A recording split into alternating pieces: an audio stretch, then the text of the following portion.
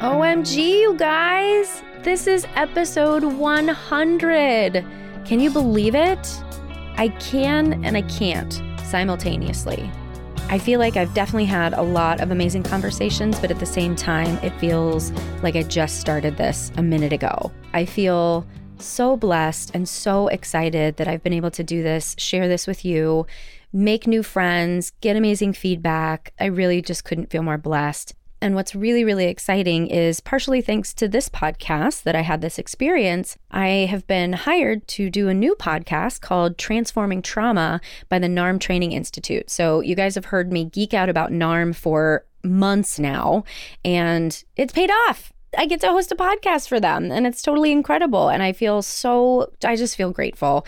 I could just keep saying that over and over, and then you're going to be super annoyed by it. So if you're just joining us for the first time and you're like, what the fuck is this bitch talking about? My name is Sarah Buino. You are listening to Conversations with a Wounded Healer. I'm a psychotherapist in Chicago and host of this podcast, host of Transforming Trauma. I teach at a couple universities. I sing in a band. I do all kinds of shit. So it's really hard to keep up. But we've done 100 episodes. It's kind of like when you commit to going to the gym, like for your New Year's resolution or something, and you stick with it. That's kind of what this feels like. Like I started this podcast and I remember Andrea Klunder, my editor, talking about, I went to this seminar that she did, and I remember her saying, whatever you do, you don't want to pod fade. Pod fade is essentially, putting out a couple episodes or a handful of episodes and then kind of just fading away into the distance. I didn't pod fade, you guys. We did it. We did it together. So this is the 100th episode, and I was thinking about what am I going to do to celebrate? And Andrea Klunder, yet again, comes to the rescue. She has a podcast for podcasters, and she was talking about different things that you can do. One of the things that just came to mind, or actually, no, what happened was someone on that episode mentioned, what do you want to do to give back to your listeners? And I thought, well, I don't know what they want. They don't tell me. But I have two incredible OG listeners who I've gotten to know. They signed up for Patreon, and so we've had conversations, and I've gotten to know them over the past, 2 years, basically.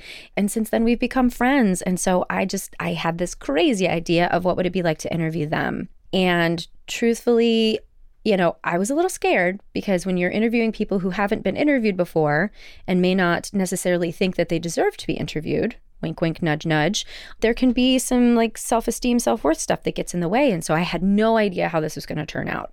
But obviously, since I'm releasing it, I am delighted to tell you that this interview felt so incredible. It's proof that we're all healers. It doesn't matter what we do. It doesn't matter who we are all healers. And Margaret and Rachel are proof of that. So I am just so, so, so happy to introduce Margaret Rain and Rachel Young. Please enjoy. Margaret, Rachel. Hello. Hi. This is our 100th episode. Can you believe it? Woo! Woo-hoo! So for folks who are listening, I just wanted to fill you in that these are some of the OG Conversations with a Wounded Healer listeners who I've become friends with. And so how about we start with Margaret? Why don't you tell us who you are and how did you discover the podcast? Well, I am actually a bachelor level social work student as of the last 9 months. And I'm originally from Chicago area, but I've lived here in Las Vegas for about 7 years now. I live here with my significant other and my 6-year-old son. I go to school full time. I'm actually a full-time violin teacher. I have a little music studio out of my house. I also do independent contract work as a paralegal. That was actually my career for about 6 years. I guess officially retired from that as a full-time job last year and decided to go back to school for social work. Yay! Yeah. And then I just have a variety of hobbies that I fill all of my time with. I love doing like nature photography, making jewelry. Oh my God. Can we stop on that for a second? So Margaret takes the most gorgeous pictures of the moon. You have no idea. Oh, thank you. Yeah. So that's just something I do for fun. And I make jewelry. So lots of like artsy stuff. I compose music. I have a daily meditation practice. So those are kind of like all the other things that I sort of fit in between all the different roles that I play. Right. So Margaret is very bored. Sounds like it. She doesn't do anything with her life. Wow. Yeah. And how did you discover the podcast? I actually discovered your podcast from my best friend, who's a social worker in the Chicago area. And I believe she heard you speak at a conference a couple of years ago and started listening to the podcast.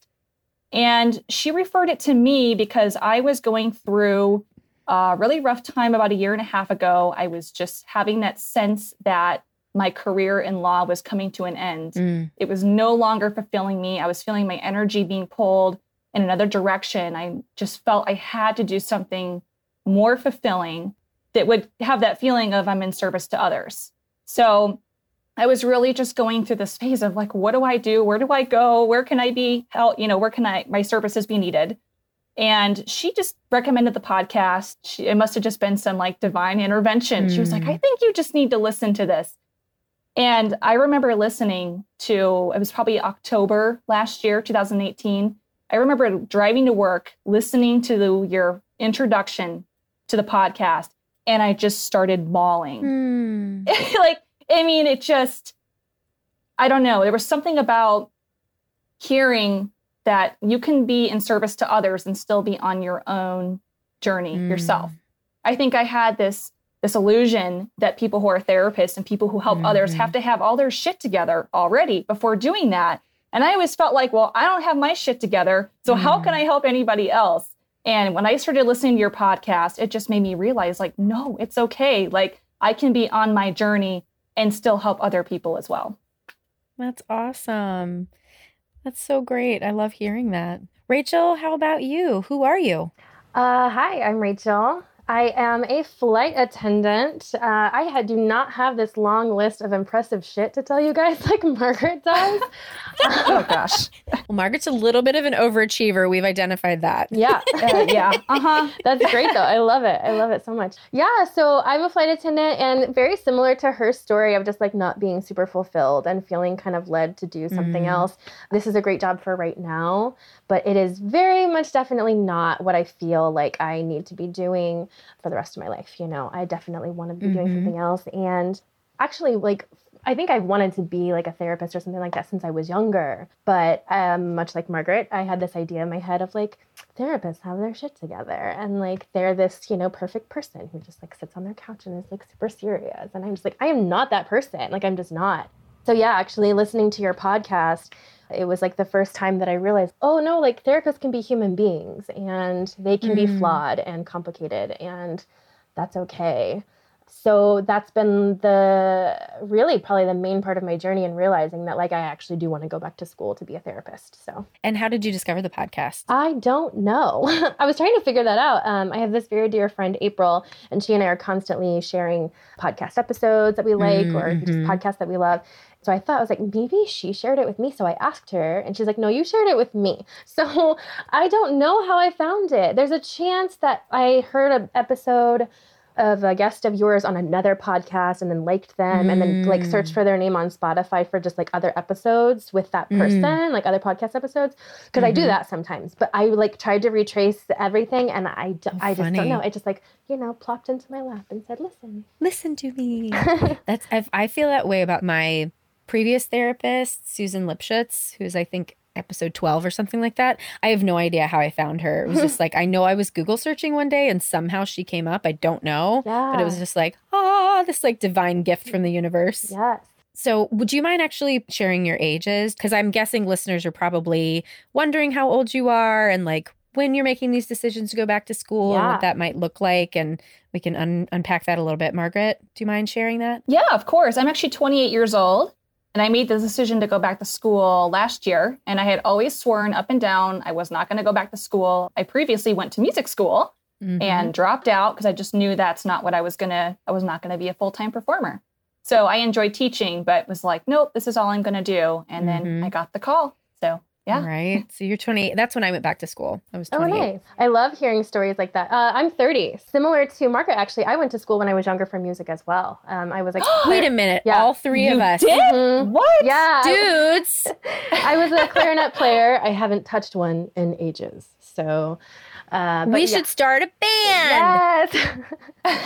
The amount of people who I've had on here who are musicians, as well as whatever their healing profession is, like tons. Interesting. It's so Do you think crazy. there's some sort of connection there? I mean, this gives us a whole nother thing to open up to really talk about the healing power of music, right? And I think, for me, I don't remember if I've shared this. You guys will probably remember more than I do because I talk so much. I have no idea what I've said to who and where. But one of the things like I realized about music was like performing. It's for me, and I do it. I don't like the term selfish, so I don't want to say selfishly, but I do it for me. I don't really do it for other people. And so the healing, like going into being a therapist, was really like, oh, okay, I'm going to do something that's actually really going to serve other people instead of just serving myself, even though like people, oh, your voice, blah, like it's lovely, whatever. Even though people say they get something from it, there's something about it that I don't know. And maybe I definitely know I didn't want the life hustle of a musician, because I see my friends do that now and I'm like, that is hard and I don't want that. Yeah. What do you guys think? Oh, I don't know. I was asking you. I thought maybe you had some answer, but I do think that you talk about doing it for you, but I do think there's something healing too about seeing somebody do something for themselves like that and saying, I'm going to enjoy this thing that simply just makes me happy and makes me feel good, especially as a woman, because as women, we're taught to like do things for other people all the time and not be selfish. But the fact that you're able to say, no, like I do this for me because it makes me feel good. It's like, hell yeah. Yeah. Good point. Definitely. Yeah. Margaret, do you have anything to add? Well, I think Rachel really hit the nail on the head there. It's like and I know that you already do a lot of performing still. So I think that's great that you still cultivate that area of your life, even though you are a full-time therapist and social worker. I don't perform as much as I used to. I'd like to, but it's like balancing energy, Oh, absolutely. Yeah. Yeah. Yeah. I mean, I'm a little bit in the same boat too, because I'm going back to school for social work, but I know music's always going to be a part of my life, even though I don't perform very often anymore. And I kind of have the opposite thing with performing. I have such horrible stage fright and I'm such a like perfectionist that I think I kind of burnt out of it a little bit of just, oh, I'm not good enough at this. There's so many other people way better than this. So let me just move my shit off the stage and let somebody else way more worthy than me come on. So that's kind of what happened with me. But I love teaching and it's always going to be a part of my life regardless. Well, and what you just said there, I heard both of you say about the potential of becoming a therapist is like, oh, well, I couldn't do it because of this, right? Like there's clearly other people that are better than me, so I shouldn't even try. And the ways that we can convince ourselves out of something that's really important to us is just so unfortunate, right? It is. Yeah. The other thing I think that's a link between music and therapy is the level of creativity, which might be surprising to you, might be surprising to other listeners, but I feel really creatively fulfilled because being a therapist is like you have to improvise all the time. I'd never know exactly what you're going to say, so I can't be prepared, and that's, Margaret, you were telling me like, oh, you'd love to be like prepared and all these things. So when you become a therapist, I'm guessing that's going to be a hump for you to get over is how do I do this when there's no way to prepare for it? Exactly. But you made a really great point there. One thing that I hope is sort of a stepping stone into therapy is my private violin teaching, because, I've gotten the training to teach and, have been teaching for years. So there is like a certain guide that I follow to some degree on how to teach certain repertoires and techniques. But ultimately, every single child that walks through my door learns completely different. And so I do find myself kind of, I call it channeling almost. It's almost like channeling. Sometimes I'll be teaching something to a student and literally words will come right out of my mouth and I will like re-explain it in some new way that is not from me. I never thought of it that way. And suddenly the light bulb comes on in that child's eyes and they're like, oh, I get it. And it's like, okay. So I'm hoping that that's sort of like a little stepping stone into therapy. Yeah. I feel like it's going to be sort of something similar. Like you said, someone's going to come to the door and you have no idea what it's going to be like for them that day, what they got to talk about. And just hoping that I can improvise, as you said, on the spot. And Rachel, this is just making me think, like, on the surface, people would say that your job is not necessarily creative, but customer service jobs, you got to be so fucking creative when you're working with people, right? Oh, yeah. So completely. I'm curious, like, if you're thinking about how any of this is going to apply to you becoming a therapist someday. Oh, yeah. That's a good question. I stumped her. I mean, I've definitely seen how this job has helped me grow in a lot of ways, just in terms of like being patient and understanding with like people who are so different from me, or people who are maybe not necessarily as nice as I would like. Have you ever had to like talk someone down off the ledge, like not literally, but metaphorically? Actually, yeah. So this actually does remind me of a story that I have. Yeah, so I had a situation where we were boarding a flight, and then we got stuck at the gate for a little while, and we're just waiting on something, paperwork, I don't know.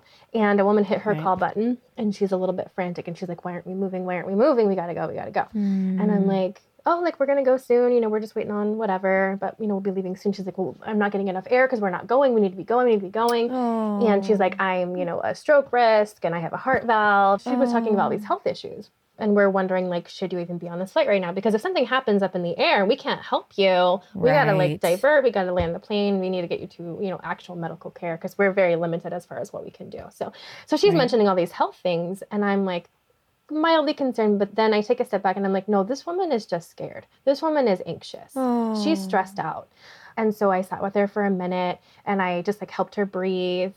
And I told her, I said, hey, well, we're still here at the gate right now. If at any moment that you feel like you need to get off, let me know. Just hit your call button, and we will let you off this plane. So she's like, okay. And, you know, I asked her if she needed any water, whatever. So then I go back, and we finally start taxiing out. I check on her, and she's like, I'm doing fine. I just kind of held her hand, like, sat with her a little bit. We took off. As soon as we get up in the air, I go and check on her, and she's like, oh my God, thank you so much. I'm doing so much better right now. Like, you helped me catch my breath. Like, wow. I feel great. And I am traveling to go see my grandkids I haven't seen in 5 years. One of them was like recently born, so she hasn't even met them yet. She's like, if you hadn't helped me, I don't think I would have made it, and I wouldn't be going to see my grandkids right now. So that was really beautiful. Wow. And then, you guys, to top it off, I am working a return flight. Like, it was like Dallas to San Francisco or something. And then like a week later, I'm working San Francisco to Dallas, and I'm in the front greeting all the passengers as they're coming on the plane. And who do I see? This woman is on my flight, and she sees me, and she freaks out. She gives me a hug. I knew she needed like space to like breathe or whatever. So she had a seat kind of in the back where she was like crowded, and I moved her up towards the front where she had like some space to like breathe and have room. Anyway, once we got up in the air, I sat with her and I chatted for her a little bit, and she started crying, telling me about how how much it meant to her that she got to see her family, and that it was because of me. So, oh my God, Rachel. Yeah. So that was probably like my favorite flight attendant story that I have, but it meant a lot to me that I was able to support her in that way, because not a lot of people can understand the difference between like, oh, she's talking about health issues versus like, no, she's having anxiety right now, and that's all that it is. So I was glad that I was able to be there for her in that way. That's incredible. I know. I'm starting to tear up. That is so beautiful. Yes, she was so sweet. Right. Well, but you were so intuitively connected with what she needed. Yeah. Wow. I mean, it's so interesting. I feel like a lot of us that are called into this profession, like we have this intuitive gift and, you know, a desire to then use it with people. And even though you're not a therapist yet, you haven't even started the going back to school process, like you're doing it. Yeah. Wow. Yeah. The whole time you were telling the story, I just kept thinking, Rachel's a healer. Oh my God. Right? That's what I was thinking God, too. That's so sweet. That's really sweet. Well, can I ask a question? What is it like for you to hear us give you that praise right now? Because the people can't see you, but I can see the way that you're responding to this, and I'm curious. Yeah, that. She's putting her hands over her face, hiding from us. What is it like to receive that?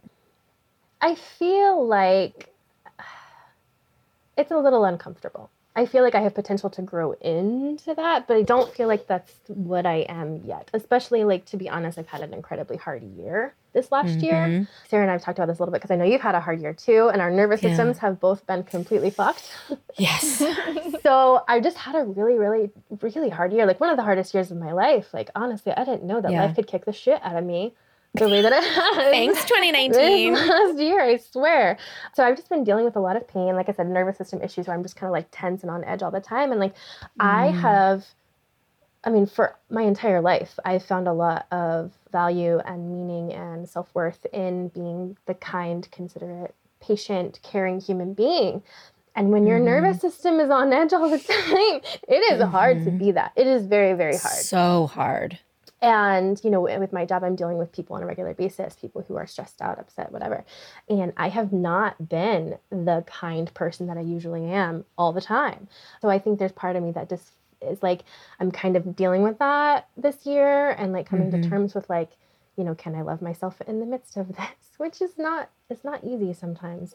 So that's kind of been a part of my journey. It was just like this last year is like learning like a lot of like really intense self-love whenever like my self-worth was based on this thing that I can no longer provide for other people. So it's kind of transitioned into like, before I think it was so much about like, what can I do for other people? How can I love other people? And now it's like, okay, now I need to actually learn how to love myself and take care of myself because I'm not great at it. I am just relating so fucking hard right now. That's exactly it for me. Yeah. Margaret, do you relate too? I do. With the growth spurts, I feel like the pattern of the spiral really resonates with me because I feel like I go through this spiral journey of going through like series of dark nights of the soul. People talk about dark nights of the soul, and I'm like, there's not just fucking one because I have them all the time. So I'll go through those like a few months of just really intense, shitty growth. Painful. Exactly. And part of that is like what Rachel just described. I find myself beating myself up in the lack of self-love. And how sad is that? And then I have that part of me that wants so badly to help other people that I'll put everybody else first before myself. So trying to keep that in check. So I feel like it's just a constant cycle of like peeling an onion. You work through some shit. Okay. And I think, oh, maybe I fixed that problem. 6 months later, it shows up again in another way. And I'm like, oh, damn it. Oh, well, that's a good, I think, segue into the healer and wounded healer question, and I'm curious how you guys apply those terms to yourself and what you think about them in general in the world. So, Rachel, do you want to go first about the term healer? Can Margaret go first? Can Margaret go first? Sure. I've got all my notes because I'm crazy. I'm over-prepared. Of course. Oh my God. Of course. Healer as defined in Webster's Dictionary. Hey, you know what? I almost did that. I seriously almost did that. Amazing. I was trying to do some journaling yesterday about what do the terms healer and wounded healer mean to me? And the urge came up to, I'm going to Google it. And then I was like, no, we are not going to Google it. You are not going to Google it. Amazing. So I intentionally did not Google it. So one thing that came up when I thought about the terms healer and wounded healer, first of all, is, oh my gosh, as listeners, we get to totally cheat and piggyback off of all the people we've heard. Is that right? Right? So I started writing down the things that have resonated with me from other guests that you've had on the podcast. And the one thing that I have heard a lot, which does resonate with me, and I know you're sick of hearing this probably, Sarah, but like the conduit, like that really resonates with me, being a channel and a conduit for something else coming through to that person. But with healer, the term healer, I feel like everybody's a healer. Every single person. I mean, Rachel just described that amazing story. She was just a flight attendant on a plane, but she was needed that day on that plane with that person. And she was able to facilitate a healing, a moment of healing right there. And I think that everybody has the capacity to do that. I feel like we're all like closet light workers. It's just those little moments here and there throughout life where we're with the right person that needs that and something just comes out of us. So I really feel like that's just a term that can apply to everybody. Doesn't matter if you're a social worker or a therapist or you are just checking out people at the grocery store. You can be a healer. I agree. What do you think, Rachel? Yeah, no, I completely agree. Yeah, when it comes to like hearing everyone's answers, because I've listened to obviously all of the episodes. Obviously. And I think there's validity to all of the answers, So I think because I feel like she kind of picked like the ones that resonated with her. But for me, I think after hearing so many of the answers, I'm like, yeah, but they're all true, like all of them. There's not really any one answer that I feel like necessarily resonates more with me personally. I just kind of agree with all of it. I think everyone's perspective on it is really solid. Well, how about the term wounded healer? Yeah, I like that term, especially because, well, especially after this really hard year, I feel fucking wounded. But right? I feel oh my like, God. Right? Limping across the finish line towards 2020. Seriously, if 2020 isn't a better year, I'm going to shit my pants. That's got to be a quote in the episode. If 2020 is not a better year, I will shit my pants. Honestly. But yeah, no, I do like the idea of like a wounded healer, and that, you know, we've all been through trauma. We've all been through really hard things. And it's through those hard things that we're able to like have more empathy and compassion with others. Like I was talking about like this year where my nervous system is on fire and I'm kind of like crankier than normal. And, you know, that's hard. But that it's at the same time, I'm able to empathize with other people more who are cranky, instead of being like, well, this person's a jerk. This person's just an asshole. Like, why are they taking out their bad day on me? It's not my fault. I didn't do anything. I have really, really been able to turn that around to like, this person is in pain. I don't know why. I don't know what's going on inside of them, but they're very clearly in pain. And I can have compassion for that piece much more easily now than I could before, when it was just so easy for me to be kind to everybody. Yeah, well, that's so beautifully put. I mean, Rachel, I resonate with that too. We go through these really rough patches in life where we're really put through the shitter, and then we come out the other side and see the higher lesson in it and recognize, oh, okay, now I can use that experience to help other people that are going through similar experiences, and or to even just have empathy for someone that was rude to you at the grocery store, or that jerk that cut you off on the highway, and just go, you know what, that person's having a rough day. I'm going to send them some love and energy. Sure. Yeah. I really think about it in terms of my work. If I got to this level, and I say this shit and then I forget it as soon as I'm in pain, but if I got to this level in my life where I didn't feel the depth of grief and hurt and anger and all that I've been experiencing over really the past 2 years, if I didn't still touch that on a semi-regular basis, I would forget how hard it is with my clients, you know? And then again, like same struggling with empathy, but on a different level, I think I would have higher expectations of people in therapy to like heal quicker or something if I lost touch with how hard it is. Absolutely. Yeah, that's the spiral again. You know, we go through a rough phase, and then we go through a little breather where our higher self is like, okay, good job in that round. I'm going to let you relax for a second. And then we're going in for round just a second two. though. Yep. Yeah. We go through those cycles of growth, and we keep hitting the problem at deeper and deeper levels. And then I'm sure as a therapist, I mean, that's so important.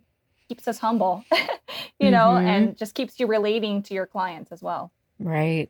And I just wish that I could hold on to that and like nibble on it when I'm in the crisis and be like, remember, you're going to need this later. Right. Yeah. I don't know why I want to eat it, but that's what I want to do. I get those moments too of like, I will catch myself judging somebody else. And then I'm like, oh, watch out. Universe is listening. They're going to get you. Karma's a bitch. Exactly. Oh my God. Well, we had initially talked about doing this episode where you guys were interviewing me, and I flipped the script and said that I wanted to interview you. But do you have any questions that y'all wanted to ask me? I know Margaret has a list over there. You're damn straight. You know me. All right. Well, actually, this is perfect timing. One of the questions I do have, just following the terms healer and wounded healer. Now, Sarah, throughout your podcast, you know, a lot of your interviews circle around what these terms mean to people. So I'm just really curious, how has your definitions of the names healer and wounded healer evolved over the life of this podcast? And have there been any specific interviews that really helped with the evolution of those terms for you? That is such a great question that I was really supposed to think about and I didn't, but here I am. Has it evolved? You know, like we were just talking about, I think when I'm able to be in my most like adult self and reflective of all of it, I am so much more appreciative of the wounded healer piece rather than I've historically really like, I've felt very shameful about my past, about, you know, being who I was, like really kind of acting out a lot of my shame and depression and anxiety and all of that. And I've really wanted to like pretend that that girl doesn't exist anymore. But I'm really coming to much more deeply internally appreciating how much these wounds have informed what I get to do with my life now, and how important it is. And it's just an accumulation of hearing the same answers over and over again. You know, like when I think about, it was there one particular interview? No, because everybody says the same thing, you know? And I don't say that in a negative way. I thought I would get bored after a while of asking the same questions, but it just continues to reaffirm what I feel internally. And that's, you know, one of my childhood wounds is being really gaslit as a child and always feeling like I need to get some sort of external validation for what I know internally to be true.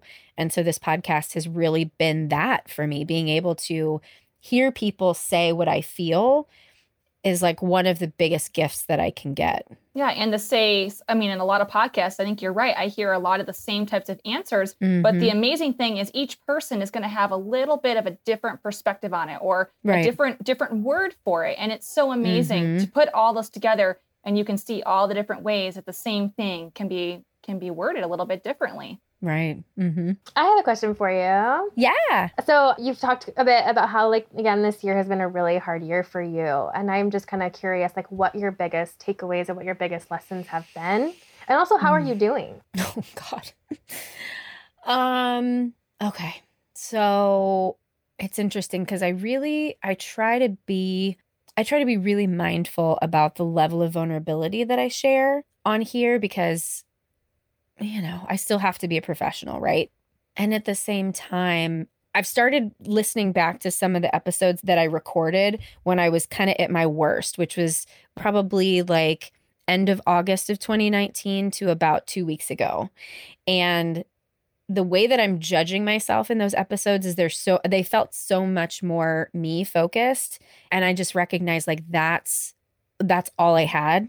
I was trying so hard to hold on to myself, you know? And like you said, Rachel, like this, when your nervous system is out of whack, it is so hard to be inside your body. It's so hard to be okay. And so am I okay right now? Like I'm okay in this moment. And what I've really learned a lot, truthfully, through getting NARM therapy, I've really learned more and more that like giving every moment that I feel okay, like time to breathe, even if it's not a whole day where I feel great, even if it's just like a couple minutes, it's so important to recognize that that happened. And it doesn't have to be like I'm crazy all the time if I've got this one moment to breathe, you know? Yeah, was that your question? I feel like sometimes I just start talking and that was a great answer. I lose myself. Yeah, the other thing that it's making me think of, so it was probably 2016 when I went into my therapist, Susan, and was like, I'm going to learn how to fucking love myself this year. God damn it. And one of the things that I did was, I'm sure you both are familiar with Sounds True. Yeah. So I went on Sounds True and I found they had this course on self-acceptance that was free. And it was like, I don't know, probably 20 or more videos of different professionals talking about self-acceptance and self-love. And I watched probably 4 or 5 videos because I was like Margaret. I was like taking fucking notes. I'm gonna get this shit and write it down and have it organized. And after about 5 videos and writing all these things down, I realized that the answer was everybody struggles with this. Yeah. And that's part of it. And so I kind of imagined that I was going to wake up one day and arrive at self-acceptance. But instead, I recognized that practicing self-compassion is absolutely necessary. And it's been so hard these past couple months because I feel like I've been turned inside out and I'm just a raw nerve walking around in the world. But yeah, self-compassion it's everything. I think that's the answer. It's just hard to get to it. Yeah, absolutely. Yeah, I actually never even really thought about self-compassion at all until I needed it so fucking bad. I had no other choice. Right? You get broken down. Mm-hmm. Good questions. Margaret has like 70 more, so go on. I actually have a little bit of a list, so I'm not trying to like show you up, Margaret. All right. Okay. But I'm trying to decide. I literally like had this like notes on my phone, and like as they came to my mind, I just kind of jotted some down. So some are like bullshit questions, some are better than others. Sure. Oh, I did have a question. Since it's like 100th episode, so we could do like a look back on the 100 episodes. So just. Is there an episode that was like most meaningful or most inspiring to you, or maybe like a moment on an episode? I would be interested to hear that. Yes. Mashera Winston's episode, I can't remember what number it was, but it came out, I think, in February of 2019. That was such an important episode for me. So if folks haven't listened to it yet, Mashera was my intern. Actually, she was my first intern when I had become a licensed clinical social worker. And she was just someone that I really enjoyed working with. And then as she moved on in her career and I moved on in mine, we, became friends. And she's a Black woman and I'm obviously a white woman. And one of the things I'd never really talked to her about was race. And we were talking, I can't even remember what we were talking about, but I was just like, as she had mentioned, I did this piece of writing when I was in grad school about the experience of learning about your race through the lens of white people. And she's like, I'd really love to share that piece with you. And the writing that she shared was just so impactful. And it was probably the end of 2018. I had an experience, really a smack in the face about how I had not done my work around anti-racism. And at that moment, I was like, essentially, people of color are not supposed to walk us through how to be anti-racist, right? So we need to figure that out ourselves. And I was in this Facebook group and I was fine with whatever the people of color were saying, but I was really fucking pissed when the other white people were saying, oh yeah, just like do your work. And I was like, you know what? Somebody needs to help us. Somebody needs to talk about this. And so at that moment, I was like, I'm gonna help other white people who are experiencing shame and experiencing white fragility and give a shame-free space for people to like work through it. And shame-free, not meaning that we're not going to challenge some of the things that come up, but in a shame-free way so that people feel comfortable like coming to the table and having the conversation. And my conversation with Mashera, I don't know, she just laid it out in a way that was I was able to connect to on such a deep level. And that really has helped me continue my own anti-racism work. So that's one of my favorite episodes. And she said, her motto is like, eat snacks, take naps. And I'm like, well, you're the fucking best human ever. I love it.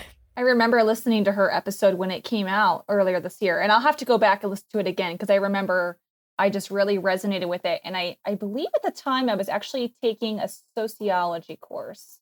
And I think it just happened to be, it was like her episode dropped in a week we were studying racism from a sociological perspective. And I remember listening to her podcast and it just really helped cement some things in for me during That's that awesome. course. Yeah.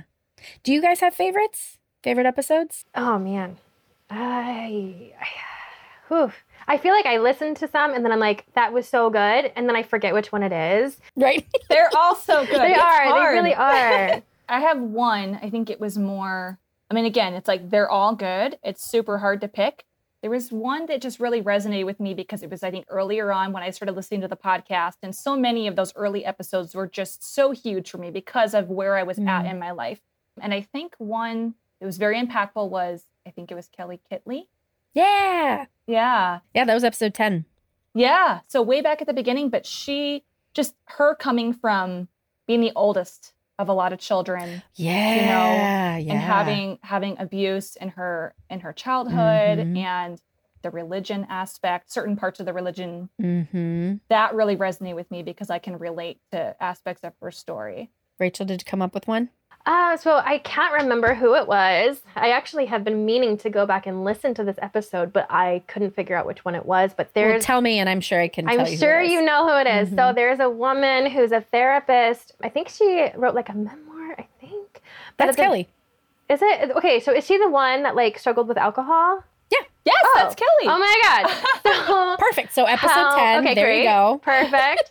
How funny. So I just thought it was really beautiful how she shared. Like I was a therapist and I was still drinking too much and I would go, into work hungover. And I'm like, oh my God, that is incredible. The amount of vulnerability and bravery that it takes to admit to something like that. And it just reinforces, basically what I feel like is a theme of your show, which is that like, we're these healers or we're in this profession and we're doing this work, but like we have broken pieces too. And we're human and we're doing our work, but like sometimes it's messy and sometimes it's complicated and that's okay. It does not disqualify us from the work that we're doing. And I just was really grateful that she was able to share such a, dark piece of her life. Like that. Did you guys buy her book? Well, I couldn't find the episode. I should have just asked you. But I definitely want to read her book. Yeah. Yeah. How funny that we thought of the same episode. I know. That's crazy. Funny. Great minds think alike. Yeah. She really had, I think, a great example of the parallel process there. You're going through the healing at the same time that your client is. Yeah. Any other final questions, thoughts, musings? So on your podcast album or the cover picture, it's a skull, person holding a skull. Where did that come from? So his name is Charlie and we met in Santa Fe. I was there for an addiction and spirituality conference. And have either of you been to Santa Fe? No, but it's like on my bucket list. You got to go. You guys would fucking love it. So if you're in downtown Santa Fe, there's just this one little strip. There's like a little downtown area, but there's like the main drag is a really tiny, like cobblestone, maybe even street. And so I would walk to Starbucks every day because I have to have my fucking chai. I don't drink coffee. It has to be Starbucks chai. It's ridiculous, but whatever. So I walked every day and I saw the skull in the window of this shop. And every time I walked by, the store was closed and I kept looking at him and I was like, you're something. I don't know about you. I don't know how expensive you are, but I just am in love with you. And I just kept going back. And finally there was a note on the door, I think, that said like, call this number if you want to come to the store. And so finally I got the courage to call and I went in and his name is Charlie because the guy who owned it, his name is Charlie. And the store is no longer there. My husband and I were there in May and he's still there. He moved the store and it looks very different. And I never would have seen it if he wasn't on the main strip at that point in time. But when I had I don't even remember like exactly how the idea came to be for the podcast, except for, having had the interview with Andrea, but all of the outline for it, the album art, all of these things were just downloaded. And I knew that I wanted a picture of me holding him in my hands and that being because he's got the crack in the skull. I don't know if you can tell in that picture, but there's a big crack in his head. And I was just like, this is it. Like it's pyrite. So it's a beautiful like gold color. And he's also broken as shit, like that is it. Wow. Yeah. The beauty and the brokenness. Yeah. Yeah. And he was expensive, which also symbolizes how expensive it is to heal oneself. Oh my God. That motherfucker was not cheap. Rachel, did you have anything else? I guess I did have a question related to what I guess I keep kind of talking about is just like your authenticity in terms of like being a therapist and like, being open and real and all that. Was that ever a struggle for you? Or did you just jump out the gate like, here I am, I'm going to be real? Yes and no. So it wasn't a struggle in that I cannot be anything but authentic. I just can't. And that's why I think I was chronically suicidal in my childhood because I had to suppress and repress a lot of myself and so turned that inward. But in my adult life, it's hard for me to not be myself. I was myself, but I didn't really have the confidence to be my full self.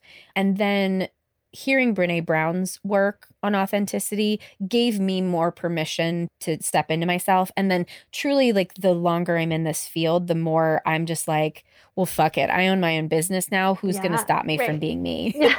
If when I was working for other people, it was different because I did have to, comply with, I worked at a hospital. And so, I definitely had to dress a certain way that was not how I would normally want to dress. And I didn't have a full sleeve of tattoos and like the mohawk until I worked for myself. Yeah.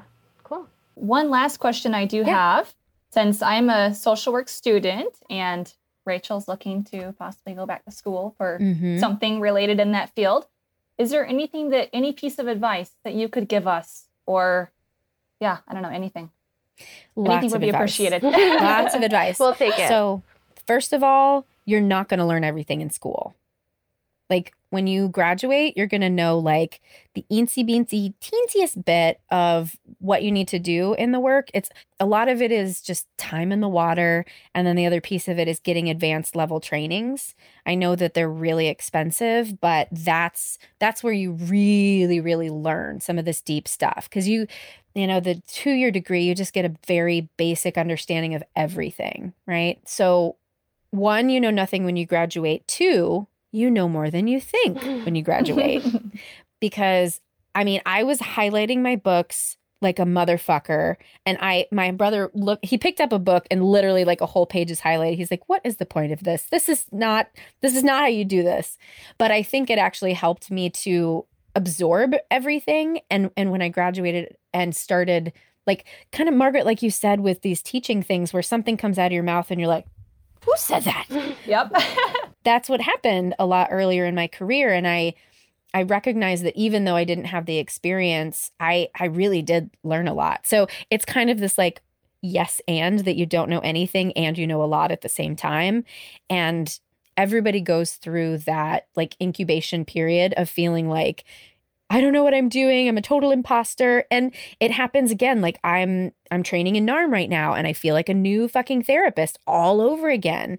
And so now I'm having I guess confidence issues with like, you know, how I practice because I'm trying to do a whole different thing. So, you know, it's going to, like you said, Margaret, that spiral, it's going to continue to spiral throughout your career. Do you feel that you've been struggling with self-compassion a lot? Do you feel that's tied in with imposter syndrome? Do you think those two are linked in some ways for sure. You? Absolutely. The more I'm able to practice compassion, the more I'm able to sit with the feeling that I don't feel good about myself. Whereas if I'm not practicing self-compassion, I'm going to let myself just beat myself up more. And then that leads to, oh, you're a fucking fraud. Always. Well, you guys, I think this is pretty amazing. I don't know how you feel about this, but I'm happy as fuck. Yeah, I feel good. This is really nice. Yeah. Thank you for having us on here. Yeah, thank you so much. I'm so grateful for you. I wanted to make sure to tell you, you know, where other listeners get to hear, like, you know, I say all the time that I'm appreciative of my listeners, but you guys, you two OGs who have reached out and, you know, we've got the little Patreon group and the two of you are the only ones who've really taken me up on like really wanting to connect and you know, spend some time talking with each other. And this podcast fills my soul and my heart in so many ways. And it would be pointless if it weren't really helping other people and touching other people. And so the fact that you guys resonate and you show up and you connect, I just really couldn't ask for more. Well, thank you. And we appreciate you for making the podcast at all. I mean, I'm just grateful that I found it. However the fuck I found it. Right? Yeah. Same here. Yes, Sarah. I mean, I feel like your podcast really helped me it helped give me a little bit of a sense of direction in a time in my life where I really needed it. I know that I found your podcast at that perfect moment where I needed to hear that what I was feeling was okay and that, you know, I wasn't too wounded to be able to work through the wound and be able to help other people one day, hopefully. So Thank you for that. And I look forward to working alongside both of you at some point. Yes. Yeah. Well, thank you guys so much. I appreciate you. Thank you. Thank you, Sarah. Wasn't that pretty cool? I'm just, can I say the word grateful again? Will it be too annoying for you? So I'm obviously really grateful for Rachel and Margaret for taking this time with me today. And if you also want to have conversations, please go to my Patreon. It's patreon.com/wounded healer. That's WOUNDHEALR. No ER, just R at the end. Trying to go with continuity, friends. Anyway, thank you so much for joining us today. If you want to find out more information about Rachel and Margaret, please go to our website at www.headhearttherapy.com/podcast. Thanks as always to the Creative Imposter Studios for editing and producing, to Liam O'Donnell for our album art, and to Ben Mueller for our theme music. Thanks again. Until next time. Bye-bye.